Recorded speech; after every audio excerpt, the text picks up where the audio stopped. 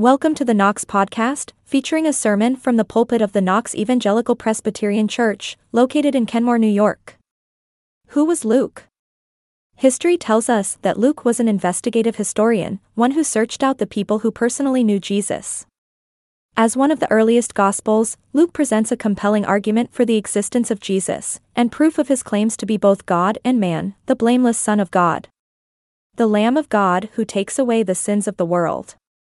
In this third installment in the series, The Gospel of Luke, A Journey with Jesus, entitled, Blessed, Not Perfect, Pastor Justin tells us about Mary, chosen by the divine will of God, to be the mother of our Lord Jesus. He reminds us that we all have a mission assigned to us, one specifically designed to capitalize on the gifts He has given us. Speaking of signs, let's open up our Bibles today to Luke chapter 1. And we'll be reading about a rather momentous sign today. Luke chapter 1, verses 26 through 38. Let's rise as we hear God's word. In the 6th month of Elizabeth's pregnancy, God sent the angel Gabriel to Nazareth, a town in Galilee, to a virgin pledged to be married to a man named Joseph, a descendant of David. The virgin's name was Mary. The angel went to her and said, "Greetings, you who are highly favored, the Lord is with you." Mary was greatly troubled at his words and wondered what kind of greeting this might be. But the angel said to her, "Do not be afraid, Mary. You have found favor with God. You will conceive and give birth to a son, and you are to call him Jesus. He will be great, and he will be the Son of the Most High. The Lord God will give to him the throne of his father David, and he will reign over Jacob's descendants forever. His kingdom will never end." "How will this be?" Mary answered the angel, "since I am a virgin?"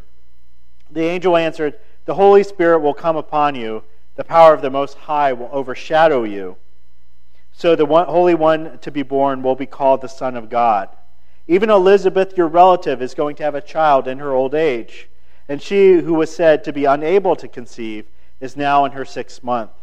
For no word from God will ever fail." "I am the Lord's servant," Mary answered. "May your word to me be fulfilled." Then the angel left her. Let's pray. Heavenly Father, it is an unspeakable treasure to be able to open up and hear your words relayed to us, your truth, these stories that of grace and of power and of majesty in the way that you work in this world.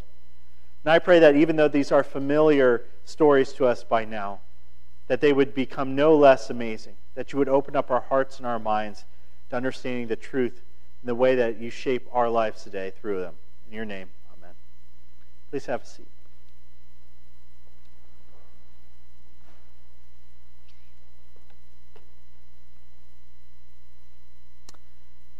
I was technically on vacation last week, a vacation that we didn't leave our house, but a vacation nonetheless.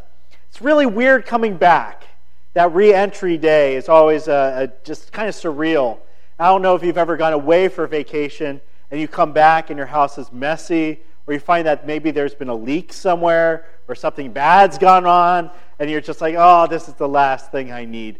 I always try to really clean my house as good as possible before we leave so that we can come back and it's just spotless. But that doesn't often happen.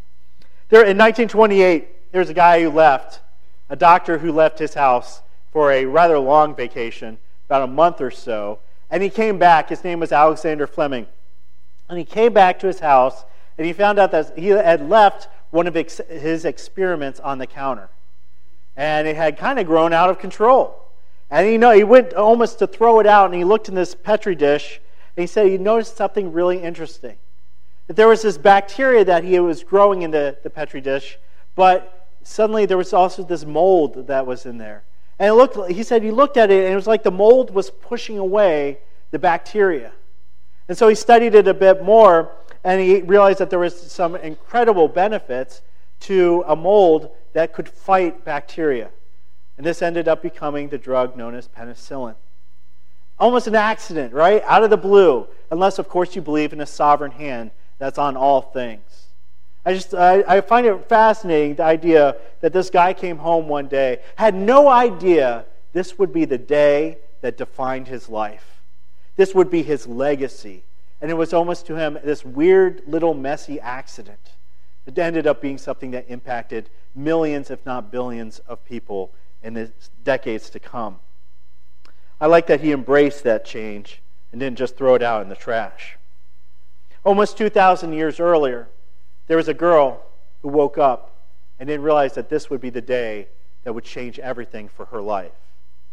She would have never imagined by the time she went to bed that night, she would become pregnant with the Son of the most holy God and blessed with this incredible responsibility to not only give birth to him, but to raise God in her house. Grace is kind of like that, isn't it? We never see it coming. But when it hits us, it changes everything in a flash. Grace bowls us over, and every day after that. And as we revisit this really familiar account of the angelic visitation of Mary, we can identify there's a template at work here that is also at work in our life. The encounter of grace that hits your life and transforms everything about you in a flash. So Luke, a couple of weeks ago, we looked at how Luke was talking about to one woman, to Elizabeth, and now he's shifting his focus to another woman. And he brings this level of detailed attention that we hopefully have come to expect from him. The details that he gives in verses 26 and 27. He's giving us who, what, when, where, from who, to whom, so that you understand all of the context about everything that's about to take place. And it's here that we meet an engaged couple named Mary and Joseph. When they had engagements back then, they were rather long affairs, at least well over a year. And all we know is that they're engaged. And other than Joseph being one of the many, many descendants of King David, we know almost nothing about these people. They're not nobody of significance. And they also live nowhere of note. Again, that's kind of weird to hear the name Nazareth, and we go, well, of course, Nazareth, that's where Jesus grew up. But back then, it was a nowhere place. It was a nothing. It was about as far away from the glamour of Jerusalem and the beauty of the temple as was possible to get. In fact, Nazareth was so obscure of a town that we had no other evidence that it even existed until, get this, 1963, outside of the Bible, when they finally found another written work that happened to mention Nazareth. And so they had, outside of the Bible, proof that Nazareth, yes, did indeed exist. Because Nazareth was rather a seedy backwater burg that was only notable because it was between two port towns. And that also meant that it was kind of overrun with Romans and Gentiles at the time. It wasn't a strictly Jewish city. It was just kind of a messy little burg. And if it was known for anything, it was for being the kind of place that you did not want to go outside after dark. In John chapter 1, when the future apostle Nathanael hears that Jesus was from Nazareth, he famously says, "Nazareth, can anything good come out of that place?" It did not have the best reputation. And if the town was obscure, Mary herself was kind of a nobody. She really was. She was young, she was illiterate, she was a peasant girl. And she knew exactly how her life was going to be. She was going to get married, she was going to raise a family, and she was going to die in obscurity. History would not remember who she was. She was just going to live a quiet, peaceful, hopefully peaceful life, and that would be it. But we have a God who sees nobodies. We have a God who picks nobodies. We have a God who chooses to use nobodies in his service. And when a nobody turns around and suddenly finds out that you've been chosen by God, even though nobody else is looking at you, God is, it bowls you over. That's what grace is. It's a day that changes your life. Now, some of you probably grew up in the Catholic tradition, or you have a lot of experience, and you know that in the Catholic Church, they have built Mary up to be an icon, larger-than-life figure, nearly as perfect of a human being as somebody could possibly get who's not named Jesus. Supposedly, according to the Catholic Church, Mary never sinned after she conceived of Jesus. And that's what they call the Immaculate Conception. And the assumption here is that God only picks winners. That God looked around the whole world and saw this one girl and said, this is the best of the best. That she has the best faith, the best life, and I'm going to choose her to be the mother of Jesus. But you can only really believe that sort of approach if you don't read the Bible, because that's not the Bible I have. The Bible I own is full of God picking losers and nobodies. It's full of it. So here's the thing most pastors don't like to say at Christmas time. I'm going to say it, and I might have a few of you chucking some things at my head. It's okay. I'm fast. I'll be nimble. But here I'm going to say something that get me drummed out of every Catholic church in town. Mary was a sinner. She was a sinner in the eyes of God. She sinned just like the rest of us. And how do we know that? That's why when the angel appears to her and tells her, "Greetings, you who are highly favored, the Lord is with you," Mary's response is not to feel validated. She's not like a princess who goes, "Finally, I'm being recognized. I'm the chosen one. Of course, somebody recognizes me for who I am." What's her response? She's greatly troubled at those words. Why is she greatly troubled? She knows she doesn't deserve to be favored by God. None of us do.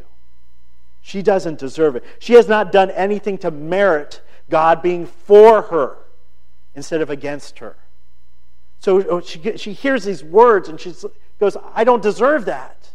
In fact, she's so scared at the presence of a holy messenger that the angel has to say a second time, "God favors you, don't be afraid." Grace does not arrive to sinless people who are crossing their arms and tapping their foot and going to God, "What took you so long? I'm amazing. Of course you were going to come to me." Grace bowls over sinners, slams into people who never in a million years would expect that God would see them and God would favor them. If anything, if God saw me as a sinner, God should come in His wrath and His justice to deal with me as I deserve. Grace is so astonishing because it is unexpected and it is delightful when it happens. Mary is absolutely blessed here. She is blessed with the favor of the Almighty and the presence of the Almighty. She's blessed, but she is not perfect. We need to understand that. That's a really important distinction for us to make, because guess what? We who are saved are also blessed, but not perfect. And that helps us understand this woman even more. We must never assume God chooses us because we are worthy of being chosen. That we have found favor with God in any way, shape, or form is at the core of grace, unmerited favor, given to us not because of anything we've done, but because of who He is. It's a reason to rejoice instead of to fear. Grace is God calling us away from our sin and calling us toward a purpose that is rooted in Him. I'm sure a lot of us have read the book, The Giving Tree. For some people, it's your favorite book of all time. Some people go, "Oh, that book is so overrated." In any case, you know the story of a tree who loved a little boy and did whatever it could to help this little boy in its life. So the tree kept giving, gave of its shade and of its fruit, gave its wood to make a boat and a house for the kid. Apparently it was a really big tree, a boat and a house from one tree. It's pretty impressive. But we're told over and over again in the book that as the tree fulfilled its purpose by helping the boy, it was happy. Fulfilling your purpose made you happy. Now we may think, a lot of people may think they know their purpose in life outside of Christ. Billions and billions of people live and die thinking that they know their purpose. Their purpose is to make themselves happy, or to grow rich, or to have children, or leave behind some sort of legacy. But when grace hits you, it upends what you ever thought your purpose was, to give you your real purpose in life. Whatever Mary thought her purpose in life was before this day, before the day the angel came to her, Gabriel arrives to tell her, "Nope, that wasn't your purpose. Your purpose is that God has a unique, special mission that only you are selected to achieve. That she alone, out of the Lord's good pleasure, was chosen to be the mother of the Son of God. Her mission is to bear the child, give birth to him, name him Jesus, and raise the most important person who ever lived. That's a tall order. I think we've heard these words so often we don't realize that would be like a ton of bricks just crashing down on your head. Here is your purpose in life, only to do the most important thing that you've ever heard anybody ever do. Raise God as a kid. I can't imagine that. Gabriel even then tells her on top of this that the child would fulfill the covenant promise that had been given to the people in 2 Samuel chapter 7. That this child would grow up to be the eternal king over an eternal kingdom. The Jews had been waiting for this their whole life, and Mary was going to see this covenant promise fulfilled under her own roof. How cool, how amazing, how surreal would that be? We too have a purpose. We have a mission. Ephesians 2:10 says that each one of us has a mission to accomplish that was created by Christ Jesus before we were ever born. And this mission may have many stages. It may be that you serve God in one way for part of your life and in another way for the rest of your life, and you'll have different seasons and different stages of your mission, but you have a purpose to live for Him eternally. And we're pursuing that purpose that grace provides. Mary's mission changed over the course of her life too. It was different as she got older. She started this ministry as his mother, but later we know from the text that she also became a disciple of Jesus. And we know that part of her mission, she was told in advance and came fulfilled at the moment of Jesus' death, that when he was on the cross, part of Mary's mission was to have her soul pierced in grief at seeing her son crucified. That's not an easy mission to have. Having a mission and a purpose from God isn't always the easiest thing. Sometimes God will be putting something on your plate that will be immensely difficult. It will require so much from you. And you might be tempted to be like Jonah, who hears his purpose and his mission and flees the other way as fast as he can. Or you can be a Mary and say, I don't have a clue how I'm going to do this. But I trust that you'll give me what I need. That you'll give me the tools. And that's the thing God does. He gives you the tools which you need to be able to fulfill your mission. He puts you in just the right place at just the right time in your life. You think it's a coincidence that you're here today? That you're hearing the gospel? That you live in Buffalo? You might think that these are just random acts that happen, but a divine hand has been guiding you your whole life. Divine hand has been giving you the exact experiences you need, even the hard ones, even the ones that gave you grief, so that you could turn around and fulfill the purpose that He has for your life. And whatever the specifics of your mission is, the general directive is the same for all Christians. We are to love God above all else. We are to love others as ourselves, and we are to bring the gospel to those who have not heard it. We will all be fulfilling this in different ways, but we are to do that mission. Mary was called to love God and to love others and to bring this gospel of grace into her own family. How are we going to do the same? So when Gabriel tells Mary, this awesome mission, she meditates upon it, and then she asks a question. She says, well, how will this be, since I am a virgin? And to that, the angel explains that the Holy Spirit and the Father will use their power to miraculously conceive the Son in her womb.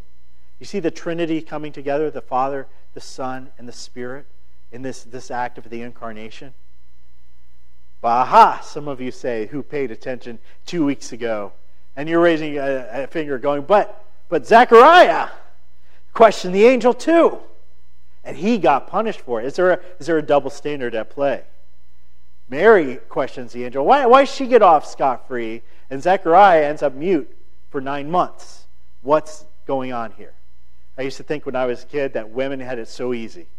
I don't know. I was always going, they get the doors open for them, and they get to go first in line. I told my mom this. My mom was like, hon, let me explain childbirth to you for a few minutes. If there's a double standard at play, it's the other way around. So you just need to be quiet and learn to be quiet about that in your life. So is this a double standard? No, it's not. It's not a double standard at all. Zechariah wasn't punished because he raised his hand in class and asked a question. God does not mind if you ask him questions. He wants you to.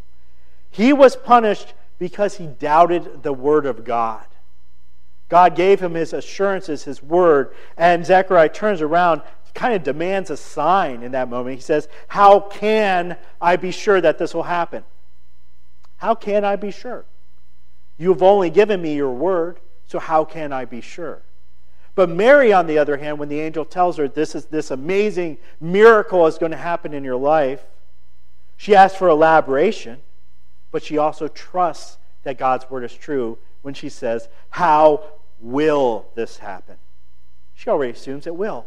She just wants to know how. How will it happen? Grace astonishes us with God's favor and God's mission for us, but sometimes we have questions. And sometimes we have a lot of questions, don't we? Like, why us? Why would you pick a sinner like me? How are you going to use me? How am I going to do this? What if I don't do a good job? What if you chose the wrong person? How am I going to accomplish this mission?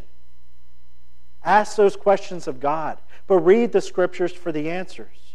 Read the scriptures to know that God gives you the grace to accomplish exactly what he needs you to do. Of course, you could say no. Mary had the option to say no. We shouldn't ignore that. The angel could have come to her and said, God's going to do this, and she could have just gone, no, I don't want any part of that. I would rather live my life the way I was already going. Because remember, she pauses here, and I guarantee you, in this pause, as she meditates on what the angel just said, she's thinking about how this is going to impact her life. Becoming pregnant as a virgin, nobody's going to believe that. Everybody's going to think she got pregnant out of wedlock. Joseph probably is going to divorce her. You can get divorced out of a Jewish engagement. She's probably going to get exiled from her family. She'll become destitute, pregnant with a child that she won't be able to support. These things are running through her mind. This is what's at stake here. She hasn't read ahead in the Gospel of Luke. She has no idea how this is going to turn out. All she has is her trust in God. That if God gives her a mission, God will also give her the grace to accomplish the mission. And even if all turns out well, she was still a sinner who, as a sinful mom, had to raise up the incarnate Christ in her own home. How do you become a mom to a kid who's going to be more perfect than you'll ever be? I can't imagine. If Mary was a sinner like us, how does she trust? She trusts because she had the faith that grace provides. This is the last, most crucial tool that God gives you to accomplish your mission. God doesn't just pick you out of your sin, give you a mission and say, well, good luck. God picks you out of your sin, gives you a mission, and says, now I'm going to give you what you need. And the biggest thing you need is the faith to believe that what I say will come true. That I will be there for you. That my promises are true. Both Zechariah and Mary, both of them, are given that faith. They both arrive at the same place in the end. They deeply trust the Word of God. That God accomplishes what He sets His mind to do. But it's just that it took Zechariah 9 more months than it did Mary to get to that point. Insert whatever you want to say about men and our stubbornness there. I don't care. But I thought it was really interesting that we have two people. One who's a priest, who's brought up to know the Scriptures, who's literate, who knows faith, knows theology, and now we have an illiterate 14-year-old girl who hasn't been trained that way. And yet her faith is almost instantaneous, and his takes a while to come. This girl shows up a priest when she bows her head in submission, and she says, may your word to me be fulfilled. May it be fulfilled. I want to see this promise happen. And the power of the Most High, the Scripture said, overshadowed her, and the Holy Spirit came into her, and she was with child that day. Time after time in the Bible, grace enters the lives of nobodies. And those nobodies stand up and answer the call of God. And every time I get chills when I see it in Scripture. Isaiah said, "Here I am, send me." Ruth said, "Your people will be my people, your God, my God." Esther declared, "If I perish, I perish." And Peter said, "You are the Christ, the Son of God." Responses to grace showing up and saying, will you let God work in your life? Are you ready to answer the call? When grace shows up at your door, what will you say? Will you be like Zechariah, who hems and haws and procrastinates and doubts and needs signs? Or will you be like Mary, who had no idea what was going to happen, but has had the courage to be both scared and brave when she agreed to becoming the mother of Jesus? She had a lot to teach us in this moment about grace and about how we approach God. I know it's scary when God puts this on your plate. It's scary for me too. But we can say, "Here I am. Send me." Let's pray.